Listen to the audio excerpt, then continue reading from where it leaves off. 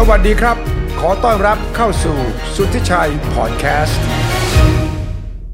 ผมกำลังมองไปปีหน้าซึ่งอีกไม่กี่สัปดาห์ก็จะเข้าสู่ปี2023ปีกระต่ายจากปีเสือจะเป็นปีกระต่ายปีเสือว่าดุแล้วเนี่ยกระต่ายก็ไม่แน่นะครับว่าจะดุน้อยกว่าเพราะว่ากระต่ายนั้นวิ่งซุกซนกระต่ายมีปฏิกิริยาที่บางครั้งก็แตกตื่นบ้างบางครั้งก็หมายชมจันทร์บางครั้งวิ่งไปวิ่งมาก็ยังวิ่งแพ้เต่าแต่ว่าเป็นปีที่การเมืองระหว่างประเทศเศรษฐกิจความมั่นคงจะท้าทายไม่น้อยไปกว่าปีนี้ครับคนที่จะช่วยกันมามองปีหน้ามองภาพรวมความปั่นป่วนความรวนของโลกจากนี้ไปที่คนไทยต้องเตรียมตั้งรับและต้องเข้าใจตามให้ทันมีรายละเอียดมากมายเลยครับดร.สมชายภคภาสวิวัฒน์ครับสวัสดีครับดร.สมชายครับสวัสดีครับครับสวัสดีครับสวัสดีครับอืมนี่เราอีกไม่กี่อาทิตย์ก็จะเข้าสู่ปีใหม่เนี่ยปีที่ผ่านมาอาจารย์มองว่ามันมีอะไรที่ผิดคาดที่เกินคาดแล้วมันจะล้ำมันจะลามเข้าไปสู่ปีใหม่อะไรบ้างครับสิ่งที่คนผิดคาดกันที่เรียกว่าเกือบทุกคนเลยอืมผมเรียกว่าทุกคนเลยนะครับอืมคาดเรื่องของสงครามระหว่างยูเครนกับรัสเซียครับไม่มีคนไหนเลยก็บอกเฮ้ยมันจะยืดเยื้อจะบุกอะไรต่างอืมๆแม้กระทั่งคนที่อยู่ใกล้ชิดผู้บัญชาการทหารของอืมอเมริกันเองนะครับใช่นะครับคไม่รับต้องพูดถึงปูตินนะครับอืมเฮ้ยอืมประมาณอาทิตย์หนึ่ง10 วันก็จบแล้ว ฮะตอนนี้10 เดือนยังไม่จบเลยอย่างเพราะฉะนั้นอันนี้ก็เป็นสิ่งที่พูดง่ายอืมมีการผิดคาดอืมเป็นอันที่หนึ่งนะครับครับผิดคาดอันที่สองนะครับอืมก็คือเรื่องของอะไรครับคนไม่คิดเลยว่าเฮ้ยจะมีการประท้วงซีโร่โควิดรุนแรงโอ้ถึงขนาดอื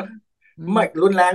ตั้งแต่ยุคเทียนอันเหมิงนะครับ1989จอืมนกระทั่งสีจิ้งผิงเองอ่ะต้องยอมโอนอ่อนเลยนะครับไอ้อืที่บอกมาบอกมให้มันพร้อมที่จริงมันโอนอ่อน เออใช่นะฮะเพราะผมคิดว่าเป็นสองเหตุการณ์ที่ไม่ได้คิดถึงแต่คุณสุทธิ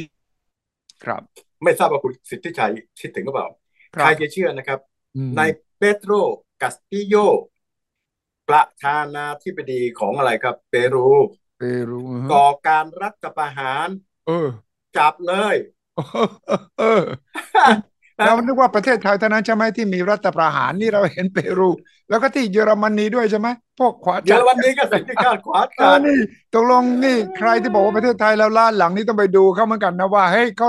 เรียนแบบไทยซึ่งเป็นตัวอย่างที่ไม่ดีเนี่ยนะมันเกิดอะไรขึ้นแต่เปรูกับเยอรมนีเรื่องกับอยู่ดีๆจะก่อรัฐประหารยึดอำนาจกันมันยังไงกันเนี่ยอันนี้ที่น่าสนใจประเทศไทยต้องมาเรียนที่เปรูละเขาก่อรัฐประหารยังไงครับ เออคือตัวประธานาธิบดีเนี่ยฮะอืมมันน่าเห็นใจคือเป็นชาวบ้านเป็นครูอืมประชาบาลเนี่ยอืมแล้วก็ได้ขึ้นมาเป็นเขาไม่รู้เรื่องการเมืองเลยนะไม่รู้เลยเพราะฉะนั้นเขาขึ้นมาปั๊บกับแกเป็นผู้หัวซ้ายไงเออพอเข้ามาถึงปั๊บเปลี่ยน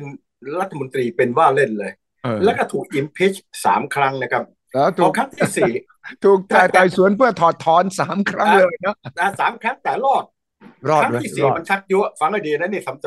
ชักจะรอดพอรอดเขารอดปั๊บก็ยั่วรัฐสภาเฮ้ยรัฐสภาที่มันบ้ามาเล่นงานฉันทำอะไรต่างประกาศกันครับยุบรัฐสภารัฐประหารแบบใหม่ยุบรัฐสภายุบสแล้วก็ภาไปเลยจะตั้งแล้วเออยุบสภาเออแล้วก็ไม่ใช่ยุบปจะมีการกติด้วยนะไม่ใช่ใช่ยุบแบบปกติไม่ใช่ยุบแบเอบว่าอเพราะว่าจะเลือกตั้งใหม่อะไรยังไงยุบเอคืออ ฉันไม่เอาแกแล้วฉันจะบริหารประเทศด้วยอำนาจของฉันคนเดียวใช่จะออกเขาเรียกพรกเป็นรัฐประหารที่ไม่เคยมีมาก่อนเลยเออนะครับเออและอีกอันหนึ่งนะฮะคนก็คือกันจริงๆเขาโกงอ่ะมันไม่เคยรู้เรื่องเท่าไหร่ตอนโดนจับนะฮะเออเชื่อไหมครับงงไปหมดเลยงงเลยไอ้ฉันทำอะไรวะเนี่ยเออนะฮะเพราะถือว่าเป็นการรัฐประหารอันนี้เมืองไทยยังไม่เคยไปเรียนรู้ตรงนี้นะครับเป็นเออเออเรื่องที่ประหลาดอย่าไปเรีมากเหมือนยนอย่าไปกันในโลกครับ เรียนรู้เขาเออเออเป็นตัวอย่างที่ไม่ดีแต่มันเกิดขึ้นได้มันคือมันเหลือคาดเกินคาดจริงๆนะแล้วที่นั่นที่เปรูตกลงล่าสุดมันเป็นยังไงล่ะตอนนี้ติดคุกแล้วครับติดคุกไปแล้วนะแล้วก็เป็นรองประธานาธิบดีได้ขึ้นครับ เอแล้วอสังเกตดูนะน่าตลกมากรองประธานาธิบดีตอนที่ขึ้นมาใหม่ๆเขาบอกอืมว่าเนี่ยอืมนะครับคนก็เล่นงานประธานฉันจะไปพร้อมกับเขาอะเออคือเขาไปฉันก็ไปตอนนี้ มันไปคนเดียวฉันขึ้นเลยครับ นั่นคือถ้ามีจังหวะฉันขึ้นเลยนะอันนี้อันนี้เป็นการเมืองเปรูซึ่งอย่างที่ว่าเราไม่เชื่อว่าในปีพศนี้ยังมีเรื่องลักษณะอย่างนี้แต่ว่าผมว่าคนก็แปลกใจไม่น้อยที่เยอรมันพวกขวาจัดนี่ยังนึกเลยว่าสามารถที่จะยึดอำนาจแล้วก็เปลี่ยนการปกครองกลับมาเป็นแบบที่เขาต้องการได้เลยครับจริงๆแล้วนะครับเรื่องเยอรมันเนี่ยนะครับอืมผมจะแปลกใจน้อยกว่านิดหนึ่งนะครับอืมเพราะว่าคุณสุทธิชัยก็รู้อืรัฐเยอรมันนะฮะมันมีค่านิยมพวกฮิตเลอร์นะเขาเรียกว่าพวกอะไรครับพวกนีโอนาซีเนี่ยเยอะมากยังมีเหลืออยู่นะจริงมีเยอะมากเลยๆเพราะฉะนั้นตอนที่เขียนไอ้รัฐธรรมนูญ1949นะฮะอืมรัฐธรรมนูญอันนี้พันธมิตรเป็นคนบังคับอืต้องเป็นมประเทศที่เป็นสหพันธรัฐอันนี้คือที่มาของเยอรมันเป็นประเทศเพื่อที่จะให้เกิด decentralization ไม่ให้เกิดฮิตเลอร์อืมสองในรัฐธรรมนูญนั้นมีระบุว่าถ้าพรรคการเมืองที่สอเข้ามาทางด้านพูดง่ายอืมเขาเรียกว่า neo fascist อืจะมไม่ให้เข้าอันนี้มันมี neo fascist อยู่แล้วและในครับรัฐธรรมนูญฉบับนี้เขาก็รู้ว่าค่านิยมของเยอรมันส่วนหนึ่งยังเป็นพวกขวาจัดมีการเขาเรียกว่าอะไรครับตั้งองค์กร อืม socialization สอนให้เคารพต่อเรื่องประชาธิปไตยแล้วองค์กรนี้คุณเชื่อไหมครับในเมืองไทยก็มีครับคุณเคยได้ยินไหมองค์กรเยอรมันน่ะมาอ๋อเน้นใช่ใช่เรื่องเกี่ยวกับการสอนนั่นนะฮะองค์กรเดียวกันนะฮะอ๋อเพราะว่าต้องการที่จะปรับให้คนคือพูดง่ายปั่นหัวให้คนนะอย่าไปอืมฝังอยู่กับเรื่องของทางด้านของ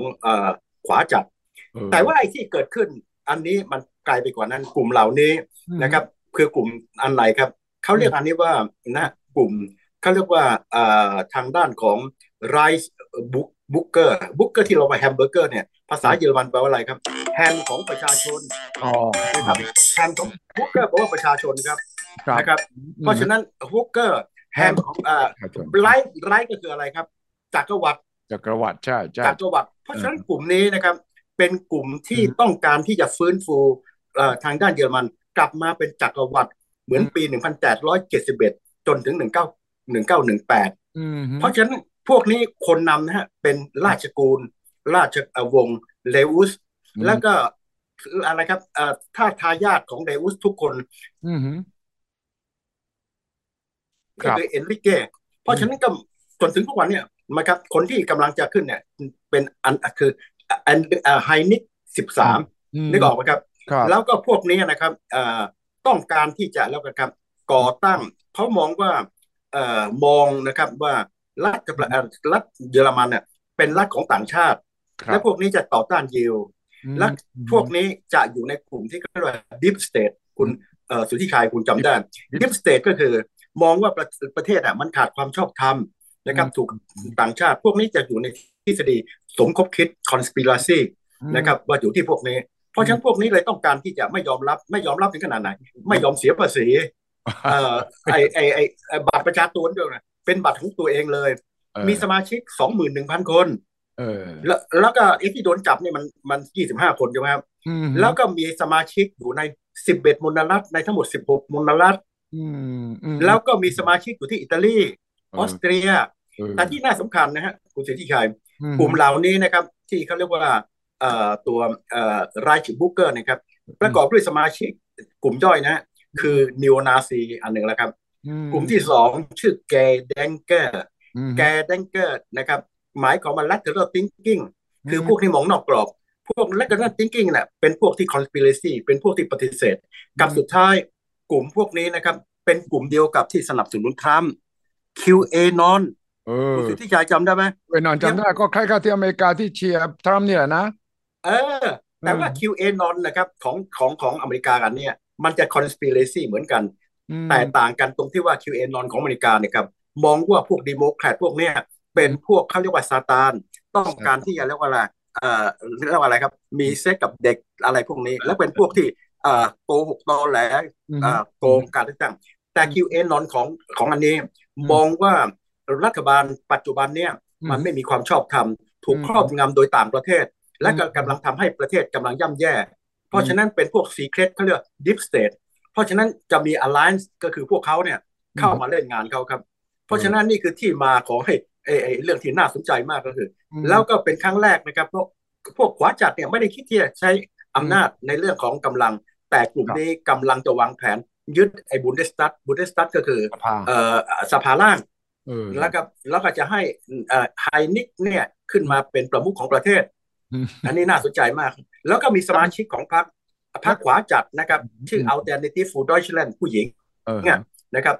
ขึ้นมาด้วยอันนี้น่าสนใจคือเป็นกลุ่มใหญ่นะครับแล้วก็ประกอบด้วยกลุ่มเล็กอีก3-4กลุ่มที่ได้พูดถึงครับแล้วรัฐธรรมนูญของเยอรมนีเนี่ยมันเปิดทางให้ที่จะล้มระบบได้เหรอนี่คือผิดกฎหมายแน่อ๋อนอนใช่ไหมแล้วมีเพจแน่นอนเคยมีความพยายามมาก่อนหน้านี้ในลักษณะเป็นแบบจะเรียกว่า triad คือเป็นแบบกวนใต้ดินหรือว่าเป็นลักษณะที่หลบเลี่ยงกฎหมายรวมตัวกันเพื่อที่ใช่จะเปลี่ยนระบบกลับไปประเทศเราไม่รอดดอกทั้งให้พวกไอ้หัวซ้ายไอ้พวกหัวก้าวหน้าทั้งหลายแหล่เนี่ยเราจะหมดความเป็นเยอรมันเลยหรือเปล่าเออใช่ครับมันมีกลุ่มที่คุณสุทธิชัยคงจำได้พวกเราอืมมันมีกลุ่มก่อการร้ายที่ทำให้โหตายกันเยอะมากเลยนะฮะอืมหลายต่อหลายกลุ่มเลยคงจำได้อืมนะครับรถไฟใต้ดินเลยแต่อืมพวกนี้นะครับยังไม่ถึงขนาดคือไม่ยอมรับเรื่องของพูดง่ายระบบแต่อืมไม่ถึงกับว่าจะไปยึดไอ้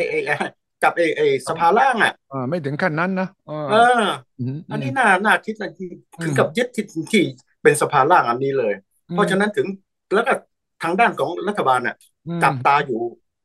จริงๆมันตั้งแต่1980แต่ว่ามารุนแรงเนี่ย2 ปีนี้แล้วก็อาศัยเรื่องของไอ้โควิดเป็นตัวช่วยคือพวกอืมนี้จะเป็นกลุ่มหนึ่งคือไม่ยอมรับเรื่องกฎหมายไม่ยอมรับพรมแดนของเยอรมันขนาดนี้ด้วยนะคเออรับเพราะเขาต้องการแผ่แล้วก็เออที่สำคัญอีกหนึ่งไม่ยอมรับไอ้อะไรครับโควิดไง พวกนี้ก็จะออกมาในลักษณะต่อต้านเหมือนอเมริกาเลยเฮ้ยไม่เออฉีดวัคซีนไม่นู่นไอ้นี่แฝงตัวอยู่ในลักษณะนี้ครับอืม สถานนี้ก็เป็นกลุ่มหนึ่งที่ต่อต้านเขาเรียกว่าต่อต้านความชอบธรรมของรัฐะครับเออนั่นสิ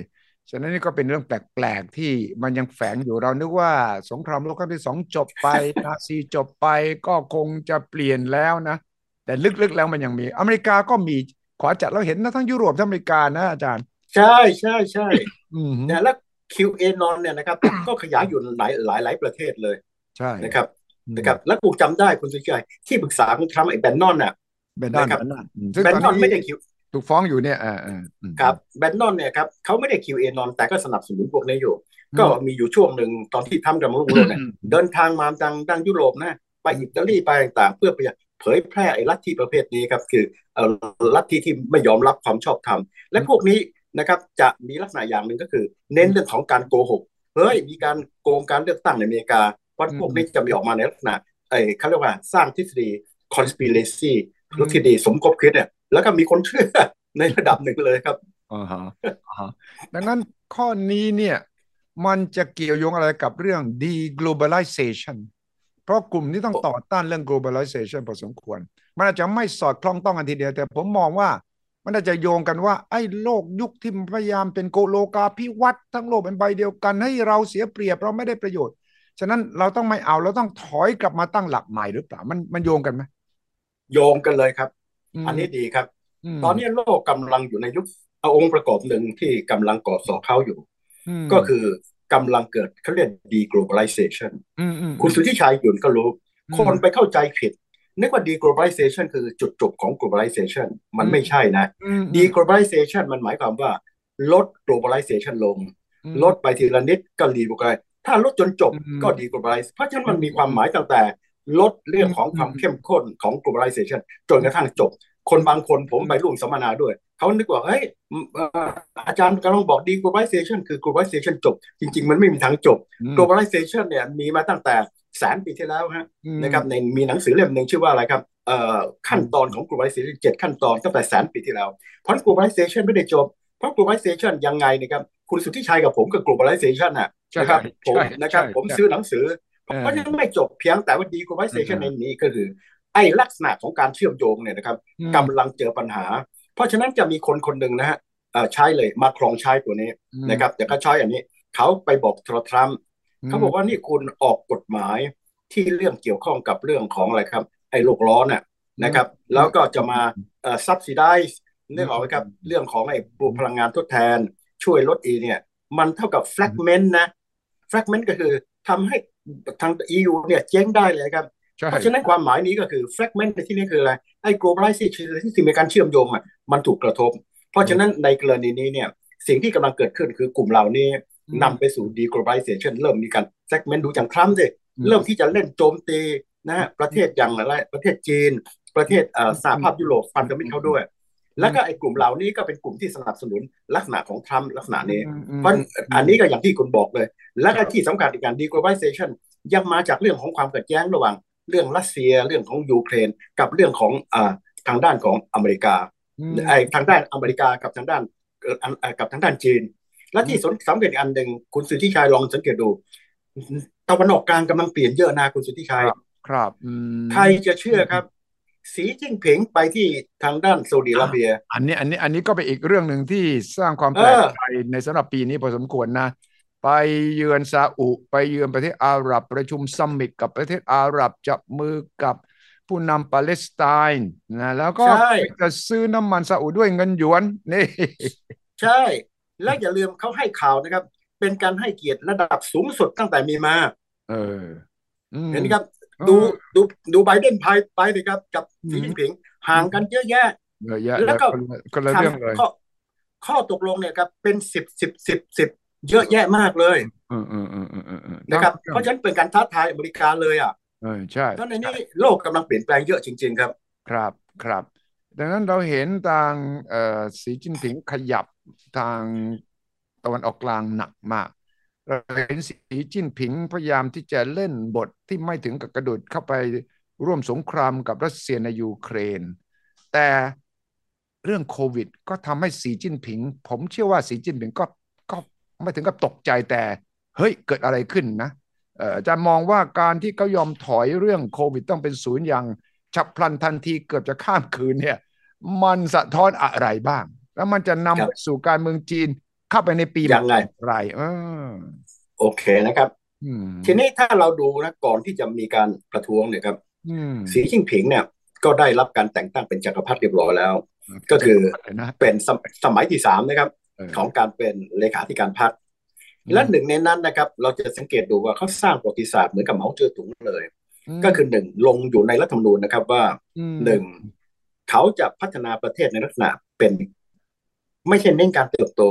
แต่เติบโตอย่างมีคุณภาพอืมคำว่าเติบโตอย่างคุณภาพมีสองตัวครับคืออืมเติบโตไม่ต้องพันใหญ่มากแต่เน้นถึงความมั่นคงอันนี้อันแรกอืมซึ่งอันนี้อธิบายได้ชัดว่าทำไมถึงเน้นจริงๆถูกบังคับเพราะว่าอเมริกากำลังอะไรครับแซงชั่นเขาด้านเทคโนโลยีอืเพราะเมื่อมเทคโนโลยีหลังสุดเซมิคอนดักเตอร์เนี่ยหนักมากอืเพราะฉะมนั้นในกรณีเขาก็คงรู้ว่าเขาจะพัฒนานะครับไอตัวยั่งยืนนะให้มันรวดเร็วเนี่ยครับไอตัวโกลเนี่ยยากมันลำบากอืมเพราะฉะนั้นเขาก็รู้ว่าปีนี้ได้3%กว่าเฉลี่ยเนี่ย4%กว่าอย่างเก่งที่สุดเพราะฉะนั้นวันนี้เขาถึงรู้เลยครับว่าเพื่อไม่ให้มันเสียหน้าแต่ก็ขนาดเดียวกันต้องใช้ dual circulation อืดูมก็คือทั้งภายนอกภายในแต่ลึกๆก็คือถูกบังคับให้เน้นภายใน2 เรื่อง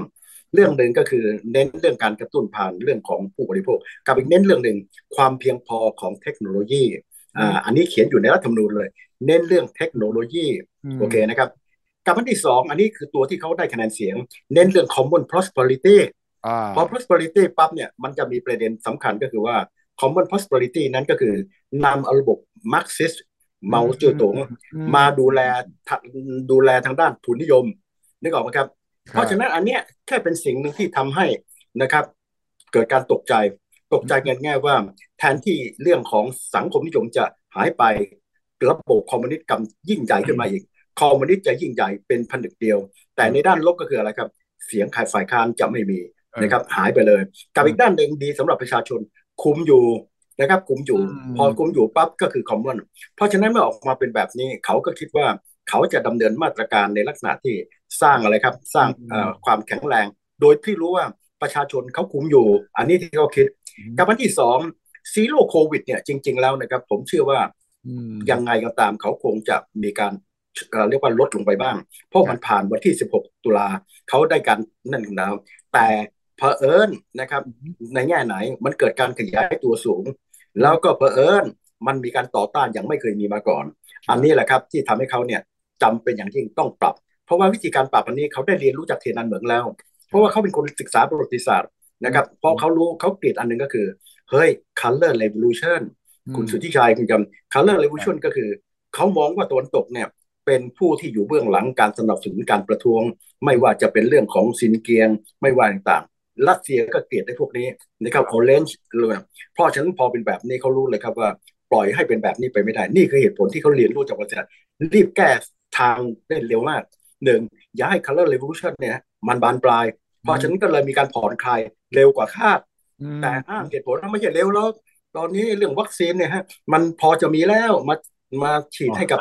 คนต่างก็โอมิครอนเนี่ยมันเบาๆมันหวัดแล้วมันเบาคือมันลงเป็นภาษาที่ทางตะวันตกเนี่ยแม้กระทั่งในไทยเราใช้เมื่อเอสักหลายเดือนก่อนอว่าเอ้ยอย่าไปตกใจแต่มันเข้ากับย้อนแย้งอย่างกระทันหันไงอาจารย์ใช่ไหมเออตอใช่นเมื่อสักเนี่ยก็บอกหมอผู้เชี่ยวชาญของจีนเนี่ยที่บอกว่าเคยบอกว่าไม่ได้นะเราต้องเป็นศูนย์นะเพราะว่ามันอันตรายมากแล้วเราจะต้องสกัดมันทุกวิถีทางค่าชีวิตของคนจีนต้องมาก่อนอะไรเนี่ยนะสับแสงทั้งหลายแหละอยู่ดีๆนี่ไอภาษาที่ใช้มันก็เปลี่ยนเป็นเรื่องว่าไม่ต้องตกใจเนี่ยมันเป็นเรื่องธรรมดาแล้วโอมิครอนก็เอาเบาบางโฮมไอเอโซเลชันอก็ได้อยู่บ้านก็ได้เนี่ยนะเอาเออเอาพวกสมุนไพรจีนเนี่ยเอาก็เอาอยู่แล้วเนี่ยมันก็เลยทำให้คนเห็นว่าเอ๊ะสีจิ้นผิงถอยกรูดขนาดนี้เลยหรืออาจารย์มองว่านี่เป็นวิธีเออการที่สีจิ้นผิงจะต้องเล่นเกมสองข้างข้างหนึ่งการเมืองต้องสกัดไม่ให้มีการประท้วงไปถึงขั้นใช่ลามปามไปถึงเรื่องเอ่อสีจิ้นผิงต้องลงจากตำแหน่งตะโกนเนี่ยนะเออบอกว่าเออพรรคคอมมิวนิสต์จีนต้องลงจากตำแหน่งเออโดยแก้ปล่อยให้ผ่อนคลายปลดล็อกทางด้านโควิดเอให้อเร็วที่สุดเพื่อจะได้มาใช่จัดการกับทางการเมืองหรือเปล่าใช่ครับเขาผ่อนคลายอย่างที่คุณสุทธิชัยบอกเลยผ่อนคลายโดยไม่เสียหลักการนะเอเฮ้ยซีอโร่โควิดดีนะเว้ย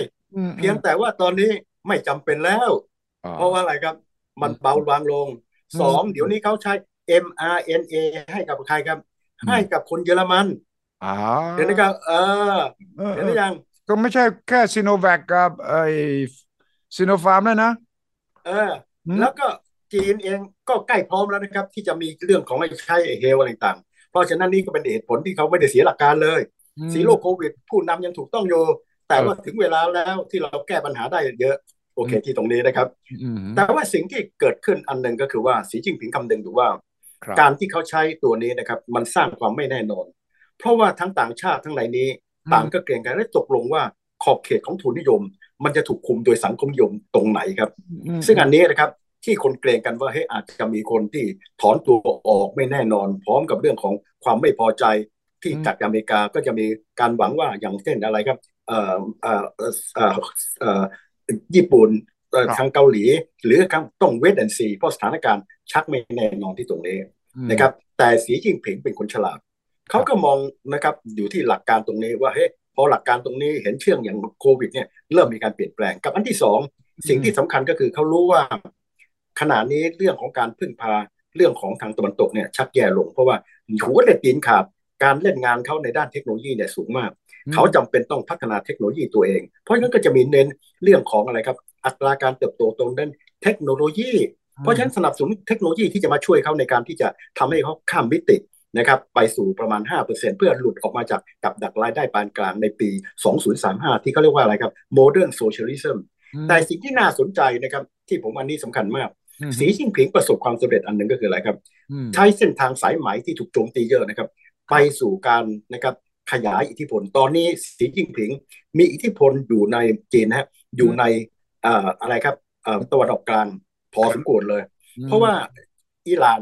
เขาก็ไปทำข้อตกลงนะครับในด้านการค้าอย่างมหาศาลเลยครับและตอนนี้เขาก็มาทวงดุลอิหร่านด้วยการอืมทำข้อตกลงกับทางด้านซาอุดิอาระเบียเออนะครับ ซึ่งน่าสนใจมากข้อตกลงนี้จะมีความร่วมมือในระดับของความมั่นคงอยู่ในระดับหนึ่งเหมือนกันนะครับและอืมอืมก็ถัดด้านอยู่ในเต็ดอาหรับเอมิเรตด้วยและอย่าครับลืมการประชุมครั้งนี้นะครับเขาไม่ได้ประชุมกับซาอุดิอาระเบียอย่างเดียวซึ่งจะตอืมรงกันเพราะซาอุดิอาระเบียต้องการลดอะไรครับความเชื่อมโยงกับอเมริกาพูดง่ายเขาชักไม่ไว้ใจอเมริกาแล้วอืนะครับมสามารถที่จะเรียกว่าแสดงความขัดขืนกับทางด้านของไบเดนคุณให้ผมลดอืมอะไรเพิ่มกำลังผลิตผมกับลดอืมกำลังผลิตอ่ะเออท้าทายอเมริกาเลย เออเพราะเขารู้ว่าอเมริกาเนี่ยพูดง่ายชักจะไม่ไว้ใจเพราะตอนนี้เขาเข้ามาทางด้านรัสเซียมากขึ้นกว่าเดิมนิดหน่อยเช่ครับนอะไรครับไม่ทำให้รัสเซีย ถูกปัญหาเรื่องของราคาน้ำมันอันนี้เป็นตัวอย่างอืมอันที่สองนะครับเขาก็ทำหน้าที่นะครับเข้าหาทางจีนอืมนะครับอืมเทคโนโลยีจากจีนด้านการค้าจากจีนเพราะฉะนั้นมีอยู่ตัวเดียวครับที่ทางจีนยังไปลงทุนไม่มากก็อืคือเรื่องการลงมทุนแต่การค้าต่างๆเยอะเพราะฉะนั้นจีนกำลังมีบทบาทไม่ใช่อยู่ในอาหรับเพราะการประชุมครั้งนี้เป็นการประชุมนะนอกจากซาอุดิอาระเบียแล้วเป็นครับการประชุมกับพวกเก้าโคร์ปอเรชัน6 ประเทศอ่ะใช่มันมีซาอุดิอาระเบียนะเรื่องของอะไรครับคูเวตเรื่องของอืกามตาร์จอร์แดนและนอกจากนั้นยังมีการเชิญพวกอะไรครับ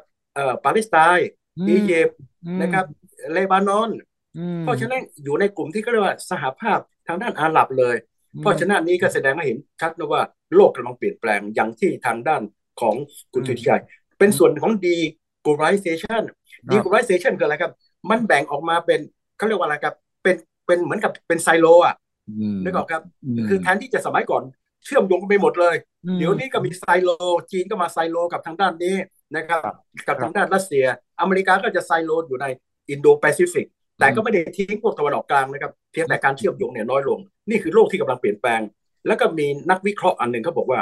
เฮ้ยมโลกในวันนี้นะครับมันมี2 เรื่องอืมเขาว่ากำลังเปลี่ยนแปลงระเบียบโลกใหม่เนี่ยอืมข้อหนึ่งเขาอืมบอกว่าระเบียบโลกเก่าแบบเก่ายังอยู่อืเขาเรียกว่ามอะไรครับ rivalry คือขัดแย้งอืมเพียงแต่ว่าเป็นความขัดแย้งที่ต่างกับในตอนสงครามเย็นสงครามเย็นเป็น stable bipolarism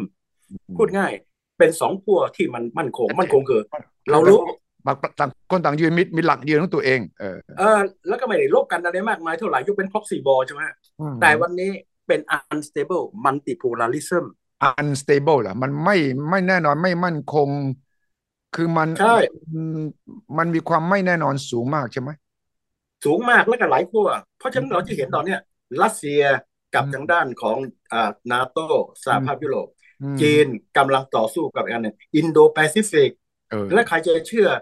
อังกฤษอืญี่มปุ่นนะครับอืมกับอะไรครับกับอิตาลีอืมกำลังร่วมมือทางด้านความมั่นคงสร้างเฮลิคอปเตอร์นะเว้ยใช่ไม่เอาอเมริกานะเออเอแล้วอ เออฮะเออฮะเห็นไหมครับเออฮะเพราะฉะนั้นเพราะฉะนั้นอันนี้เราจะเห็นได้ชัดนะครับว่า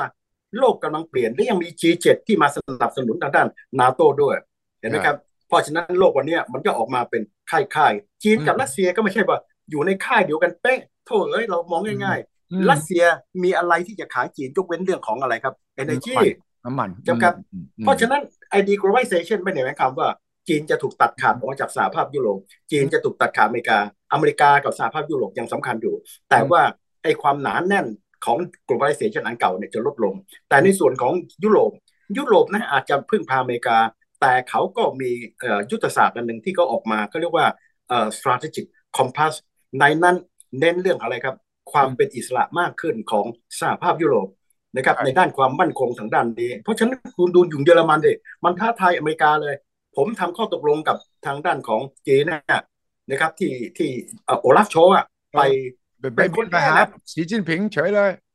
ใช่อืมเห็นไหมครับอืมเพราะฉะนั้นในกรณีนี้โลกกำลังเปลี่ยนแปลงอย่างมหาศาลเนี่ยเพราะฉะนั้นเขาใช้ศัพท์คำว่า unstable อืม polar multipolarism กับอีกตัวหนึ่งอันนี้สำคัญมากอืมยุคสงครามเย็นไม่มีพวกนี้เลยแต่เขาเรียกว่า new dimensional threat เป็นพยันตรายมิติใหม่อืมมิติใหม่ตัวนี้เรื่องอะไรอืมโลอืมกร้อนอืมอืมอืมเรื่องของอะไรโควิดอืแต่โคมวิดเขาไม่ได้พูดโควิดเพราะอีกหน่อยจะมีมากกว่าโควิดแพนเดมิก เออเออเพราะฉะนั้นอันนี้ก็เป็นส่วนหนึ่งที่เข้ามาเกี่ยวข้องอันที่สำคัญอีกอันหนึ่ง อืมฮึ fifth discipline fifth discipline คืออะไรครับ อืมฮึ discipline อันแรกคือทางบกทางน้ำทางทะเล space fifth discipline คือ cyber security อ๋อฝ่ายเรื่องไซเบอร์นี่คือแนวที่ห้าแนวที่ใช่ห้าที่จะมีความขัดแย้งก็จะอยู่ที่เรื่องไซเบอร์นี่แหละอืมเพราะฉะนั้นในกรณีนี้เนี่ยโลกนะครับในปีหน้าเนี่ยอืมมันก็จะไปสู่ทิศทางพวกเนี้ยเยอืมอะแยะมากอืมนะครับยังไม่ได้พูดถึงไอ้เรื่องของคาราคาซังยังอยู่อะระหว่างรัสเซียกับยูเครน ใช่โอ้นี่ปีหน้าเนี่ยเรามองตอนนี้ฤดูหนาวมาแล้วสงครามก็ดูเหมือนจะหยุดนิ่งอยู่ในหลายๆจุดแต่ขณะเดียวกันมันก็สู้กันทางอากาศมากขึ้นนะคือรถถังวิ่งไม่ได้ภาคพื้นดินเพราะไอหิมะแต่ว่ายิงกันด้วยโดรนยิงกันด้วยขีปนาวุธก็หนักขึ้นเข้าไปปีใหม่แน่นอนนะสงครามยูเครนยังไงก็ข้ามปีแน่นอนใช่ไหมอ่าใช่ครับซึ่งไอ้รัสเซียก็คงหวังว่า ทางตะวันตกเดี๋ยวก็เหนื่อยเองอ่ะเดี๋ยวคุณก็มีเรียกว่า war fatigue ใช่ไหมเหนื่อยเมื่อยล้าจากสงครามคุณก็จะเลิกสนับสนุนเองเนี่ยปูตินคิดอย่างนั้นจริงแล้วมันจะเกิดขึ้นไหมเอาเลยครับน่าสนใจอืมสิ่งที่เกิดขึ้นขณะนี้นะครับปูตินอาจจะดีใจเมื่อวานนี้เองอืปรากฏมวิกเตอร์ออร์บานเนี่ยประธานาธิบดีของฮังการีฮังการีฮังการีน่าน่าสนใจนะครับเป็นเขาเรียกว่าอะไรหอกข้างแค่มันข้างแคร่ม้า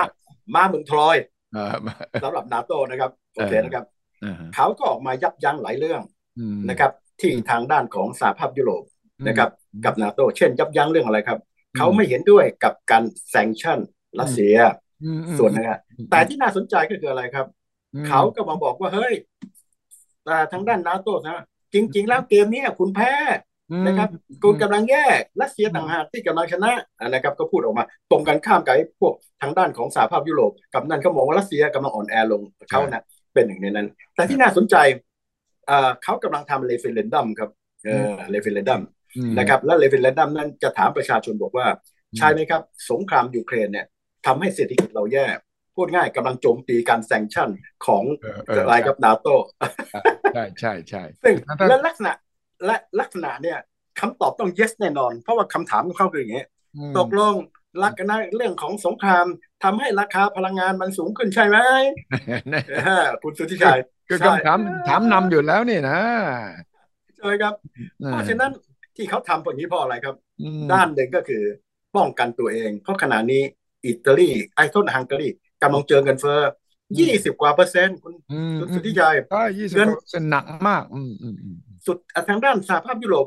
เงินเฟ้อแค่11.6แต่ถือว่าสูงมากนะครับอืมอืมอืมแต่ว่าในเท่ากับเท่าไหร่แล้วก็อัตราการเติบโตของเขาเนี่ยติดลบอืมราคาพลังงานออกมาสูงคุณลองวาดภาพดูสิครับในกรณีนี้นะครับมีการปิดอะไรครับเรื่องของเวลาของช้อปปิ้งด้านในต่างเหล่านี้อืเขากลัวมว่าประชาชนจะมาบอกว่าโยนความผิดเพราะฉะนั้นตอนนี้ทำเรฟเฟรนดัมเพื่อให้ประชาชนโยนความผิดให้กับใครครับสหภาพอืมยุโรป นะครับใช่และอีใช่กข้อหนึ่งที่เป็นหัวหอกข้างแคบคือสหภาพยุโรปเนี่ยรัฐธรรมนูญของเขานะก็คือสนธิสัญญากรุงลิสบอนนะครับอืกำหนดมว่าประเทศสมาชิกต้องเป็นประชาธิปไตยเสรีนิยมเอปรากฏอว่าประเทศฮังการีแล้วก็มีอีกอันหนึ่งคือโบทางด้านของโปแลนด์แต่โปแลนด์โอเคนะครับไม่เคยเป็นข่าวแล้วตอนนี้อืมก็คืออะไรครับ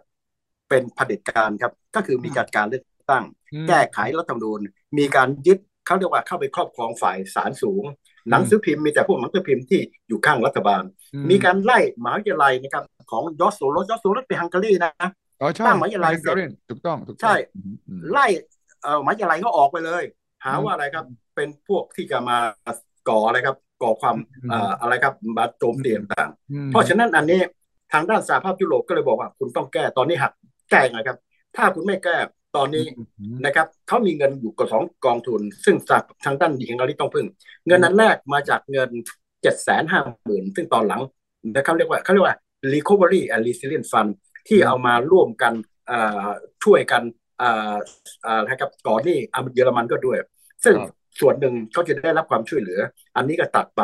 อืมก็อีกส่วนหนึ่งมาจาก Cohesion Fund Cohesion Fund อีกประมาณ75,000สองครับกองนี้นะครับทำให้เขากระอักเหมือนกันเพราะว่างบประมาณเขามีไม่พอเพอืมราะฉะนั้นสหภาพยุโรปก็จะบีบว่าคุณยอมไหม ถ้าหากไม่แก้ไขเรื่องของปัญหาเผด็จการอืมผมก็จะยึดอันนี้แต่ว่าไอ้ผู้นำของอันเนี้ยท้ายเรื่องของนาโต้ไอ้เรื่องนี้เป็นตัวตั้งแก้ปัญหาหนึ่งไม่ยอมสนับสนุนความช่วยเหลือจากทางด้านยูเครนครับเนี่ยมีการบล็อกเอาไว้นะครับไอ้เงินเนี่ยอืมแต่ว่าเขาจะใช้วิธีอื่นบล็อกกับอันที่สองก็คืออะไรครับเรื่องที่เล่นงานทางด้านรัสเซียไม่ยอมทำด้วยเพราะฉะนั้นนี่คือตัวอย่างง่ายๆว่ามันมีเรื่องที่รัสเซียก็หวังประเภทอย่างนี้นะแต่ครับว่าจะขึ้นไหนกับอันที่สองก็คือที่อิตาลีอือิตาลีมก็เรื่องของยูเครนเนี่ยเรื่องของเศรษฐกิจเนี่ยอืทำให้มมีการเลือกตั้งแต่อืมอืมคนที่ขึ้นมานั้นเป็นฝ่ายขวาจัดเออเมนานี่แต่เออว่าเป็นขวาจัดที่กลายพันธุ์ครับพออืมขึ้นมาปั๊บสนับสนุนนาโตเต็มที่สนับสนุนยูเครนเต็มที่อืพอฉะมนั้นพูดง่ายยุทธศาสตร์ของทางด้านของปูตินที่หวังให้เกิดการแตกแยกรัฐบาลเนี่ยยังอยู่ในขอบเขตที่จำกัดมากอืแต่ว่ามเขาก็สร้างอันหนึ่งก็คือสร้างให้ประชาชนลุกขึ้นมานะครับแต่ว่าประชาชนที่จะสนับสนุนลดต้องยอมรับว่าลดลงไปบ้างแล้วอืมแต่ว่ายังสูงอยู่อืมนะครับเขาเรียกอันนี้ว่า political fatigue ครับเพราะฉะนั้นอืมนี่คือเหตุผลที่ทางด้านของไบเดนกับสหภาพยุโรปบอกทางด้านยูเครนเฮ้ยคุณอย่าไปบอกว่าจะลบอย่างเดียว เปิดทางให้เจรจาบ้างสิใช่เว้ยกระซิบว่าเฮ้ยอยู่อย่าพูดแต่รบอย่างเดียวสิว่าเปิดทางเจรจาอย่างน้อยที่สุดเนี่ยมันก็จะได้มีทางออกเผื่อไว้แต่เซเลนสกี้ไม่ยอมนี่เซเลนสกี้ยังบอกไม่ได้เงื่อนไขผมเหรอ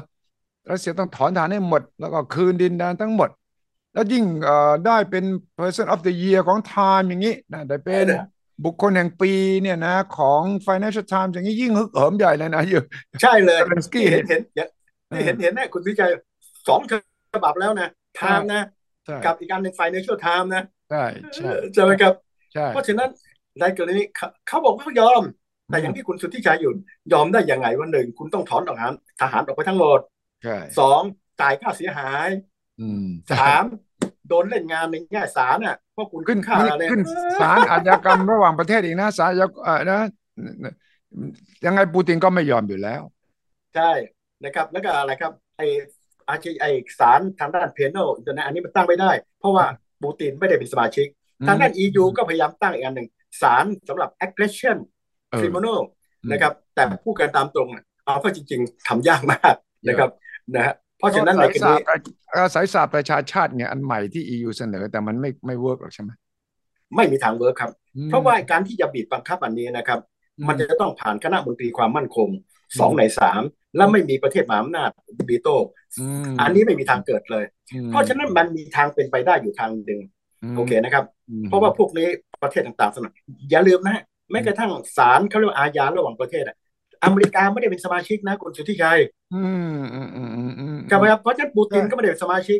ครับใช่ไหมครับอันนี้ทำอะไรเขาไม่ได้เลยนึกอืมออกไหมครับอืมอืมทีนี้อืมสิ่งที่เกิด คือเขาก็มองทางด้านนั้นนูเรมเบิร์กคุณสุทธิยาจำหนังเรื่องนูเรมเบิร์กได้ไหม ถูกต้องแน่นอน Judgment at Nuremberg ใช่ก็คือเป็นการตั้งศาลชั่วคราวมาเล่นงานคอืมนที่เล่นงานยิวไงอืมนะครับจำได้ไหมเพราะฉะนั้นสิ่งที่เขากำลังคิดอยู่ก็คือเป็นไม่ใช่ศาลถาวรนะครับแบบไอ้ Penal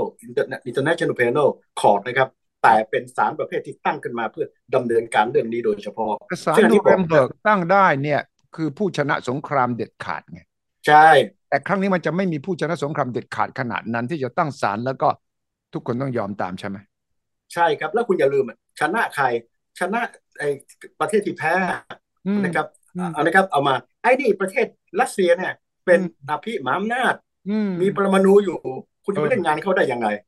เห็นไหเออมครับ อืม เพราะฉะนั้นในนี้เป็นแค่อะไรครับเป็นอืมส่วนหนึ่งของครับเรียกว่าเป็นกิมมิคกันแล้วกันครับผมเรียกอืมนะครับเป็นเพิ่มแรงกิมมิคทางการเมืองใช่กดดันครับเพิ่มแรงกดดันใช่ครับ อาจารย์มองที่เพดานราคาน้ำมันของรัสเซียที่ทางตะวันตกตั้งขึ้นมาเนี่ย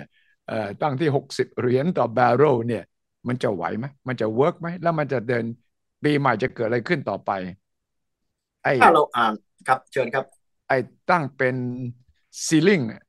ตั้งเป็นเพดานราคาน้ำมันเนี่ยโอเคครับอืมตอนนี้ถ้าเราดูเบลนด์นะครับ อืมก่อนหน้านี้มัน130อืมตอนหลังก็มาทรงๆอยู่ที่ประมาณ80กว่าส่วนหครับนึ่งเป็นทรงๆนั้นมาจากเหตุผลเพราะเรื่องของเพดาน60เนี่ยเป็นการดำเนินการมานานหลายเดือนแล้วอืมแนวความคิด60นี่มาจากไหนดูครับมาจากเยเลนอืมเยอะเล่นใช่ไหมเยเลนฉลาดมากเพราะฉะอ่านั้นไอเดียของเขาคืออย่างนี้ครับนะครับว่าอืมอืมหนึ่งขอให้มีน้ำมันโฟลว์อยู่ในโลกอืมเพราะว่าถ้าต้องมีน้ำมันของรัสเซียคือให้น้ำมันรัสเซียเนี่ยขายได้อืมเพราะถ้าขายไม่ได้เนี่ยราคาน้ำมันพุ่งนะ อืมแต่ว่าขายได้แต่ทำให้คอฟเฟอร์ก็คืออะไรครับอืมอืมรายได้ของรัสเซียลดลงอันนี้คืใช่อแนวคิดลดลงตรงไหนครับอืมเขามีรายได้อยู่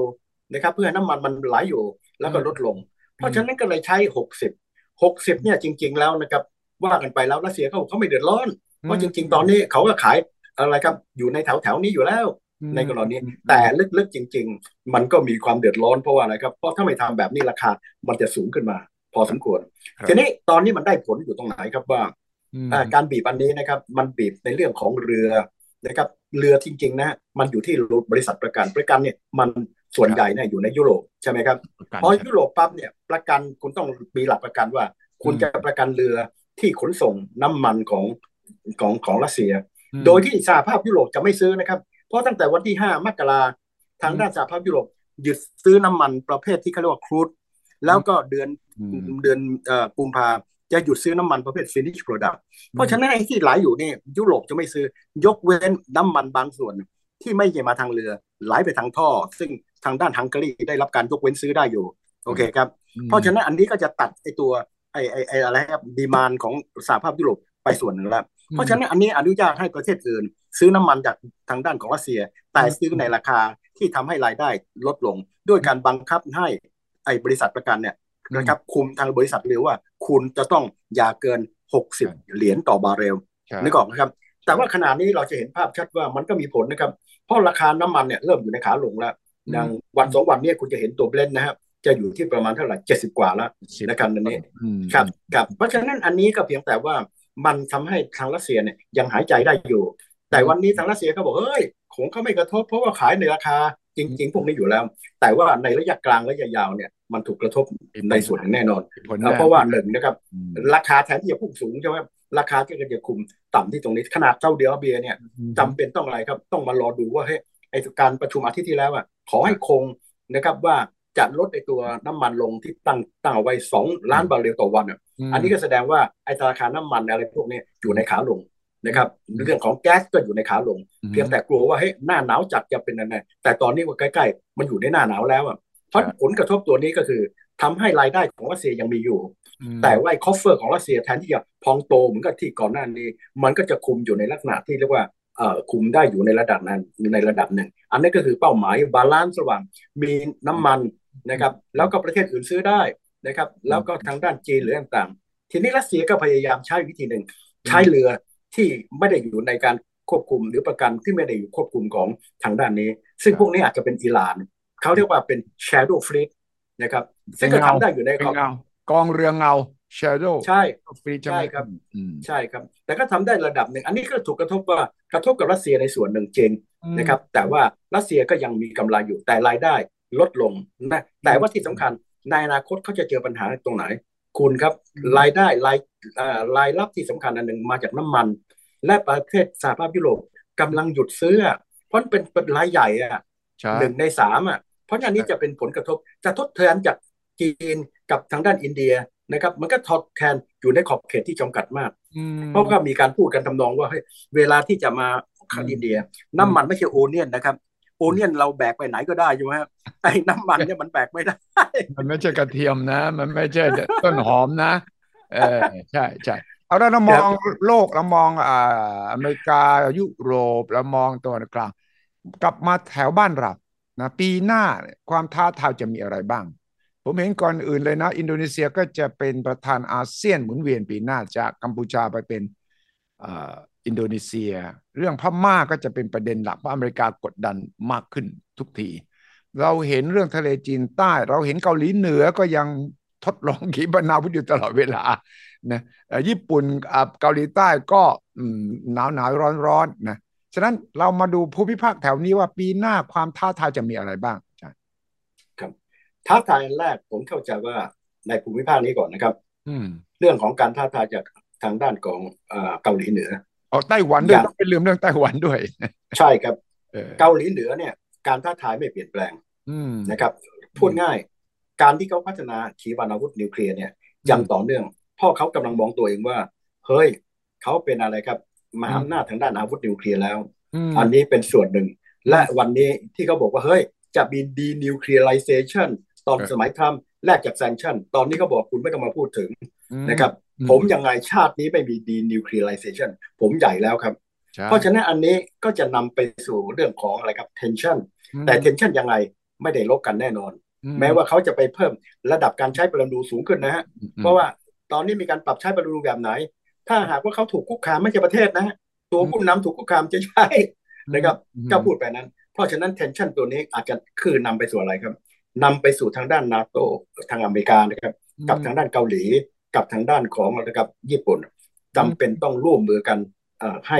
อะไรครับเรียกว่าให้ว่าลึกซึ้งมากขึ้นครับแล้วก็ต้องมีการร่วมมือนะทางด้านของทางด้านญี่ปุ่นกับเกาหลีก็พยายามที่จะร่วมมือขยายไม่ใช่ไว้ใจอเมริกาอย่างเดียวเขาชักไม่ไว้ใจเริ่มมีที่อังกฤษอะไรเข้ามาเกี่ยวข้องด้วยแล้วเพราะฉะนั้น tension ตัวนี้ผมคิดว่ายังอยู่ครับแต่ว่าจะสร้างแรงกดดันให้มีการรวมตัวโดยเฉพาะการพัฒนาอาวุธนะครับในกลุ่มของทางด้านของ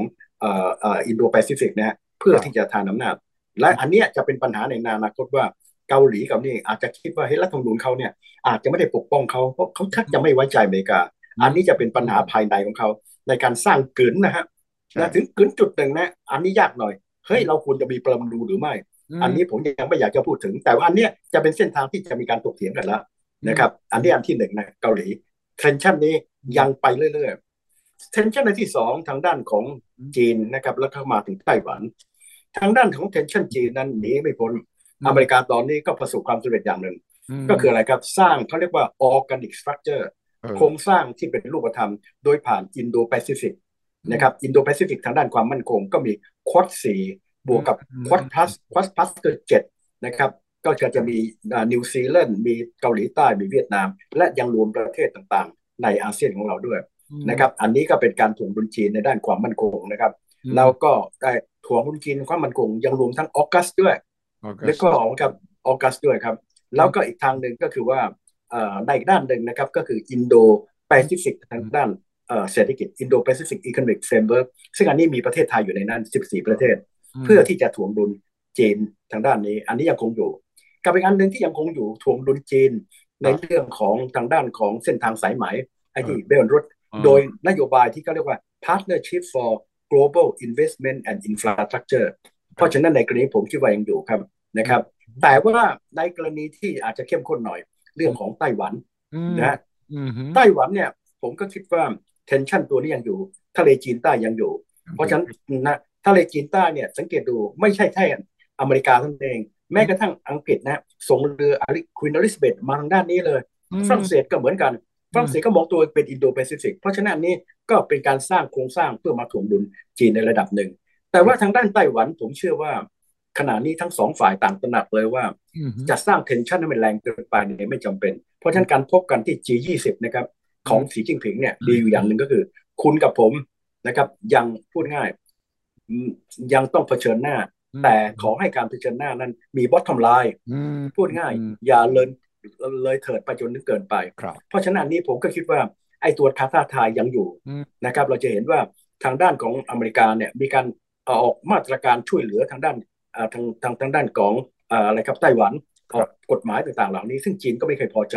ได้บอกนะครับแต่อย่างไรก็ตามทั้งสองประเทศต่างฝ่ายต่างรู้เลยครับว่าการที่จะให้ tension ออกมาในลักษณะที่นำไปสู่แบบใน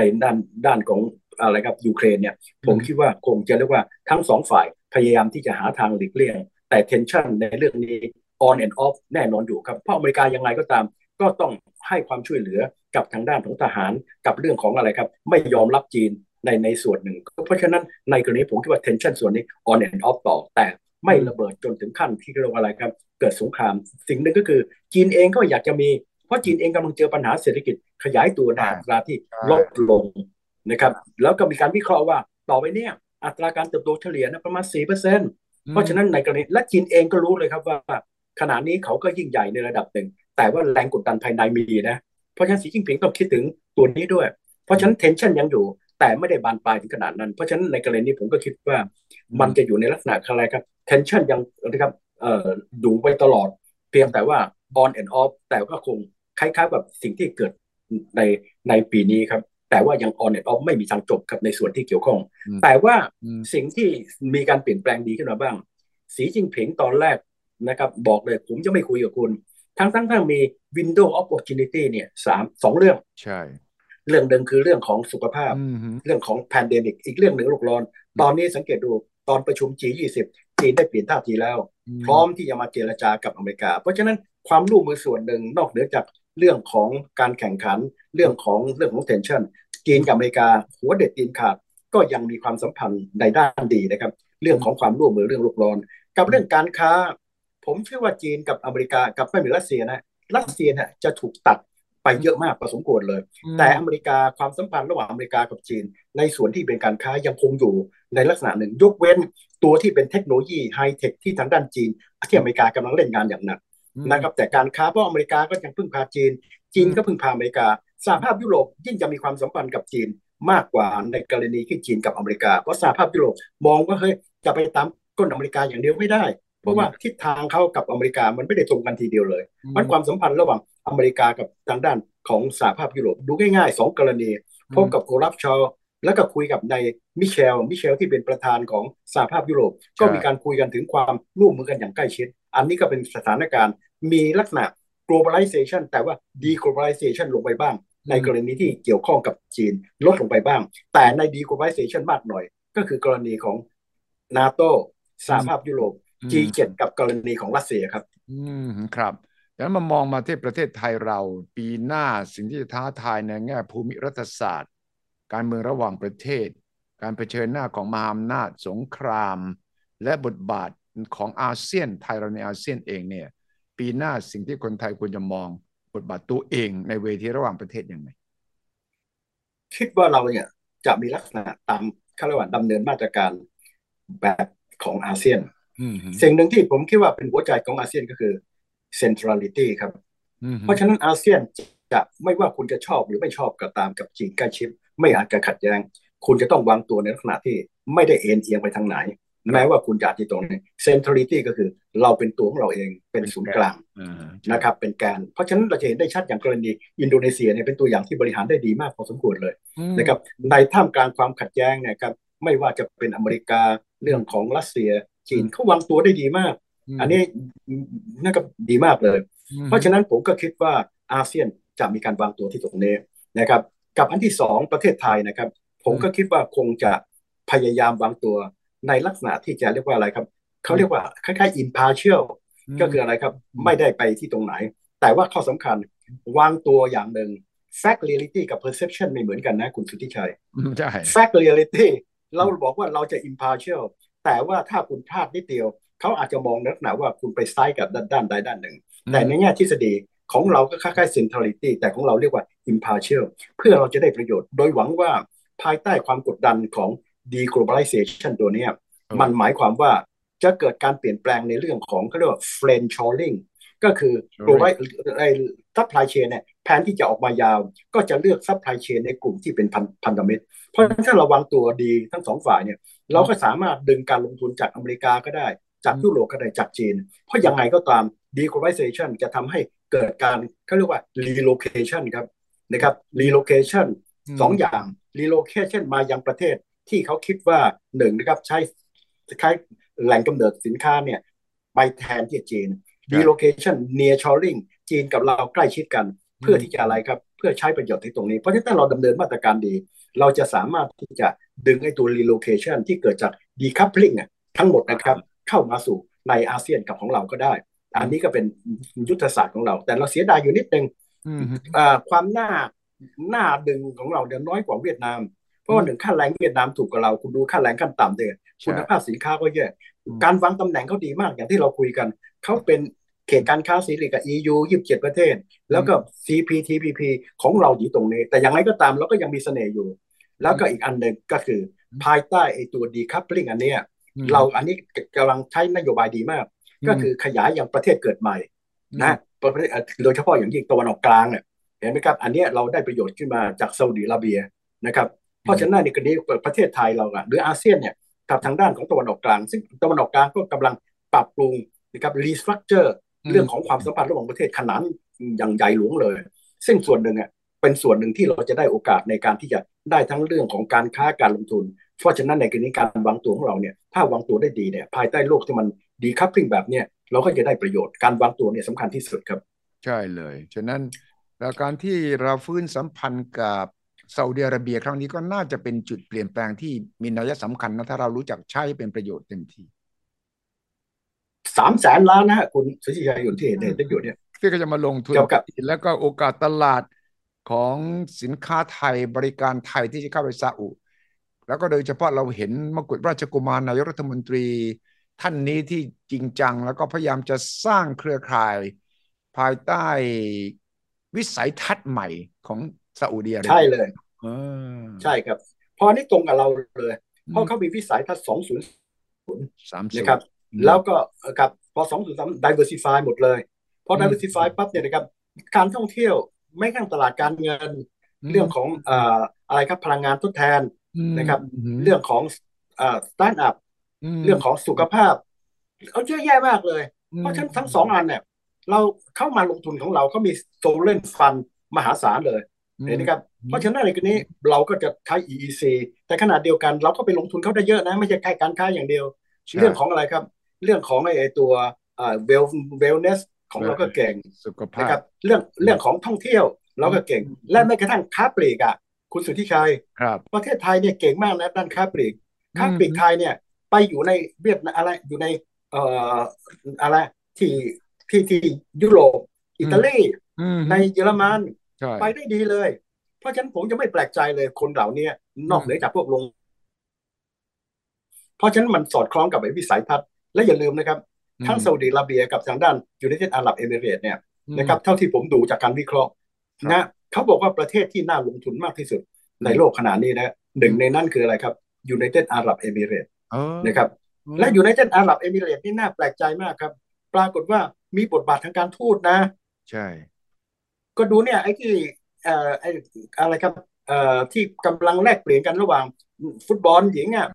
นะคริสตี้ไกรเนอร์กับไอ้ไปที่นั่นเนี่ยเลยนะเออเออเห็นไหมครับมันUAE นะอาศัยอะไรอยู่ในเท็ดอาหรับเอมิเรตส์นะเออใช่ใช่ใช่ใช่เนี่ยฉะนั้นบทบาทเหล่านี้เรามองข้ามไม่ได้เลยแล้วก็ปีใหม่นี้ผมคิดว่าไทยเราก็จะเจอกับหลายประเด็นปัญหาทั้งที่มันเกี่ยวโยงกับเศรษฐกิจโลกและก็เกี่ยวโยงกับความมั่นคงมหาอำนาจต่างๆที่กำลังพลิกผันตลอดเวลาแต่ผมคิดว่าปีหน้าเรื่องพม่าก็จะดังขึ้นอีกนะดังขึ้นครับอืมอืมและผมเชื่อว่าพม่าเนี่ยพูดจริงๆอยู่ในฐานะลำบากนะอืมครับในลักษณะอันนี้อืมอืมเพราะด้านเป็นคุณอย่าลืมนะฮะอืมทั้งประเทศนี่ต่อต้านคุณนะ ใช่มันไม่เหมือนกับว่าคนบางคนชอบคนบางคนนะฮะอืมมันอยู่ในลักษณะนี้อืมสองแม้ว่าไอ้เรื่องของการแยกขั้วเนี่ยพม่าก็จะได้ประโยชน์เช่นได้รับความช่วยเหลือจากทางด้านของอะไรรัสเซียอืมนะครับอืมด้านหนึ่งนะแต่ว่าแรงกดดันนี้มันต่อเนื่องอ่ะใช่เห็นไหมครับแล้วต่อเนื่องแล้วก็ไม่มีครั้งไหนอย่างที่คุณสุทธิชัยกับอืมผมติดตามเรื่องนาไอ้เรื่องของอาเซียนตลอดอืมมีครั้งแรกนะที่อาเซียนเนี่ยมีการเล่นงานพม่าในลักษณะนี้เพราะตอนแรกเราจะใช้มาตรการว่าอะไรไม่เข้าไปยุ่งเกี่ยวในกิจการภายใน ใช่แต่ตอนนี้เราก็ใช้วิธีอะไรครับไอ้ข้อตกลงที่ทางพม่าเบี้ยวอ่ะบอกอืม5 ข้อใช่ไหมใช่เรื่องเนี้ยแต่คุณเบี้ยวนะครับเบี้ยวคืออะไรครับขอให้มีการหยุดจริงเรื่องนี้ยังไงแต่คุณเบี้ยวเขาก็เลยเบี้ยวเขาบอกตกลงคุณไม่ต้องมาประชุมเออนะครับเออนะเพราะยังไม่ยอมรับอันนี้ก็เป็นส่วนหนึ่งที่อาเซียนพัฒนาไปถึงระดับหนึ่งนะครับว่าอย่างน้อยที่สุดเริ่มมามีเขี้ยวบ้างคือไม่ใช่เหมือนอันอื่นใครเป็นยังไงเราจะไม่ยุ่งซึ่งอันนี้ก็จะสร้างความลำบากให้กับทางด้านแรงกดดันที่อืมสูงสมัยก่อนเนี่ยครับ อืมพม่าเนี่ยนะเรายังช่วยเขาอยู่ถ้าครับจำไม่ผิดสมัยกับอะไรครับอาเซียนของเราเนี่ยเราจะใช้กันแหละเฮ้ยอย่าไปบังคับพม่าอือเมริกามเราใช้ constructive engagement เออจำได้ไหมครับได้ก็ก็คือค่อยๆดึงเขาออกมาอะไรต่างอันนั้นได้ผลแต่ของเราเนี่ยวันนี้ไม่ได้พูดถึงตรงนี้แล้ว อ่าเราบอกใช้ quiet diplomacy การทูตแบบเงียบเงียบเงียบงันซึ่งเราก็ไม่รู้ว่าได้ผลหรือไม่แค่ไหนคนก็จะถามเราว่าการทูตแบบไทย quiet diplomacy มันเวิร์กไม่เวิร์กเนี่ยมินออนไลน์ก็ยังไม่ได้ฟังอะไรเราเลยคนไทยเข้าไปกระซิบมินออนไลน์ยังท่านสนิทกันเนี่ยแต่ว่ามินออนไลน์ก็ยังไม่ให้เกียรติไทยพอที่บอกว่าไทยเราผมสนิทกันไทยก็มาขออย่างนี้ผมโอเคไม่มีนะยังไม่มีอะไรยอมจากมินออนไลน์ที่จะให้เกียรติว่าไทยทำได้เว้ยเพราะไทยสนิทกับเขาฉะนั้นไทยบอกอย่าไปบีบพม่ามากเกินไปอย่าไปบีบฐานมากเกินไปผมจะคุยให้มันก็ยังไม่ได้แสดงอะไรที่จับต้องได้ไงใช่เลยครับ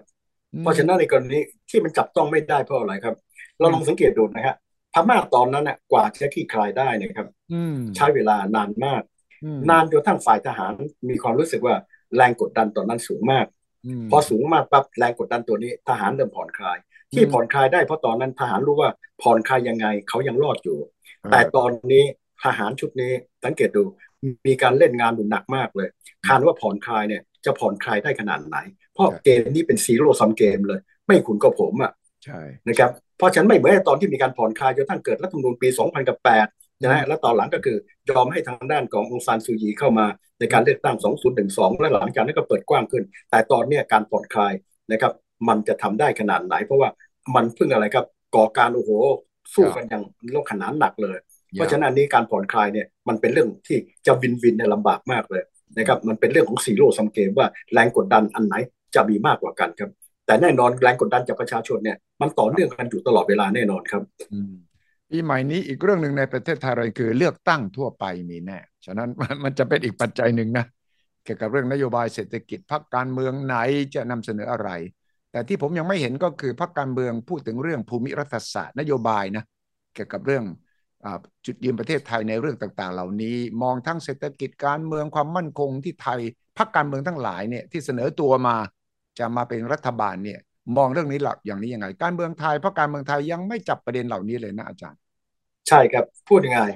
อืมอ่าคุณสุทธิชัยกับผมเนี่ยนะครับอืม มันก็อยู่ในสังคมนะครับของคนส่วนน้อยครับแม้กระทั่งแม้กระทั่งคุณสุทธิชัยกับผมคุยกันนะครับเออนะครับ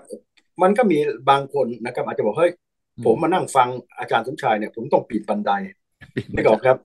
นึกออกครับไม่จริงนะเพราะฉะนั้นเพราะมันเกี่ยวนะกับปากท้องเลยนะมันเกี่ยวกับราคาน้ำมันเลยนะมันเกี่ยวกับเรื่องใช่เงินเฟ้อเลยนะมันเกี่ยวข้องกับเรื่อง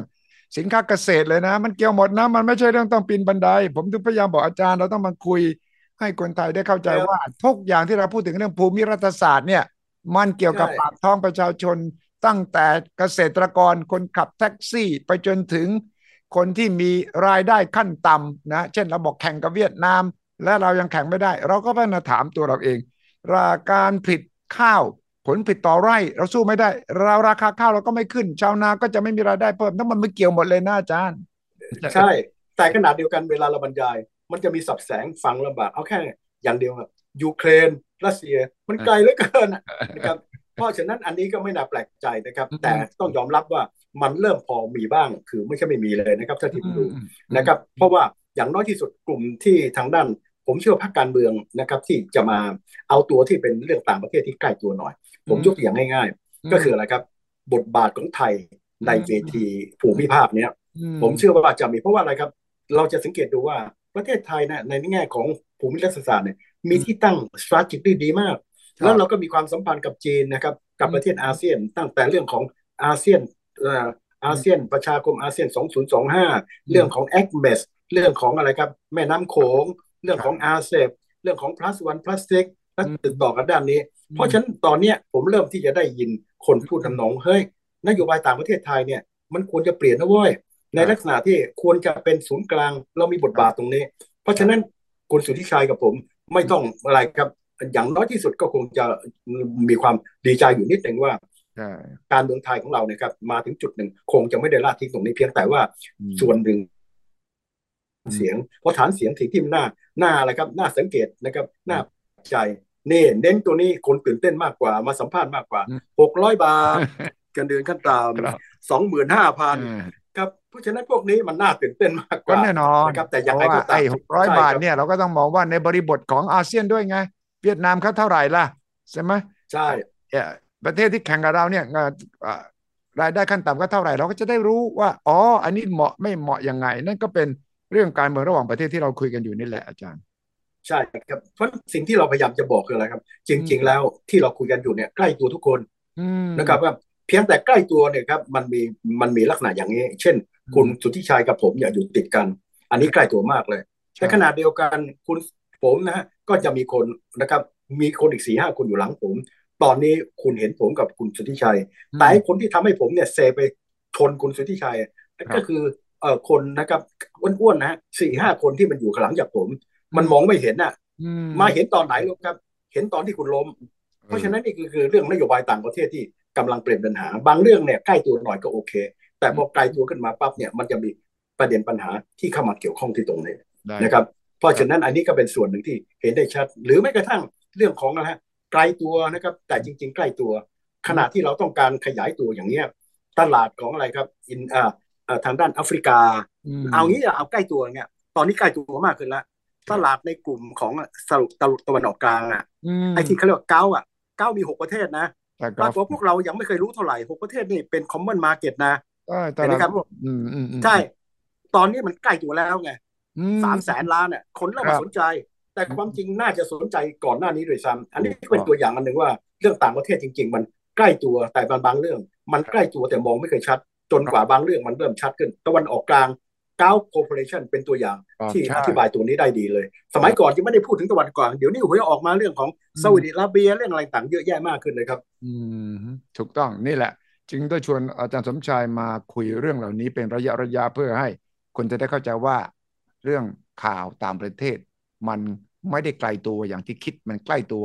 มากกว่าที่เราคิดจริงๆครับวันนี้ต้องขอบคุณมากครับอาจารย์สมชายครับเราจับตาดูต่อไปนะครับเราจะได้วิเคราะห์แล้วก็ช่วยกันเล่าให้คนไทยทั่วประเทศได้ฟังกันวันนี้ขอบคุณครับสวัสดีครับดร.สมชายครับครับขอบคุณมากครับคุณสุทธิชัยครับสวัสดีครับ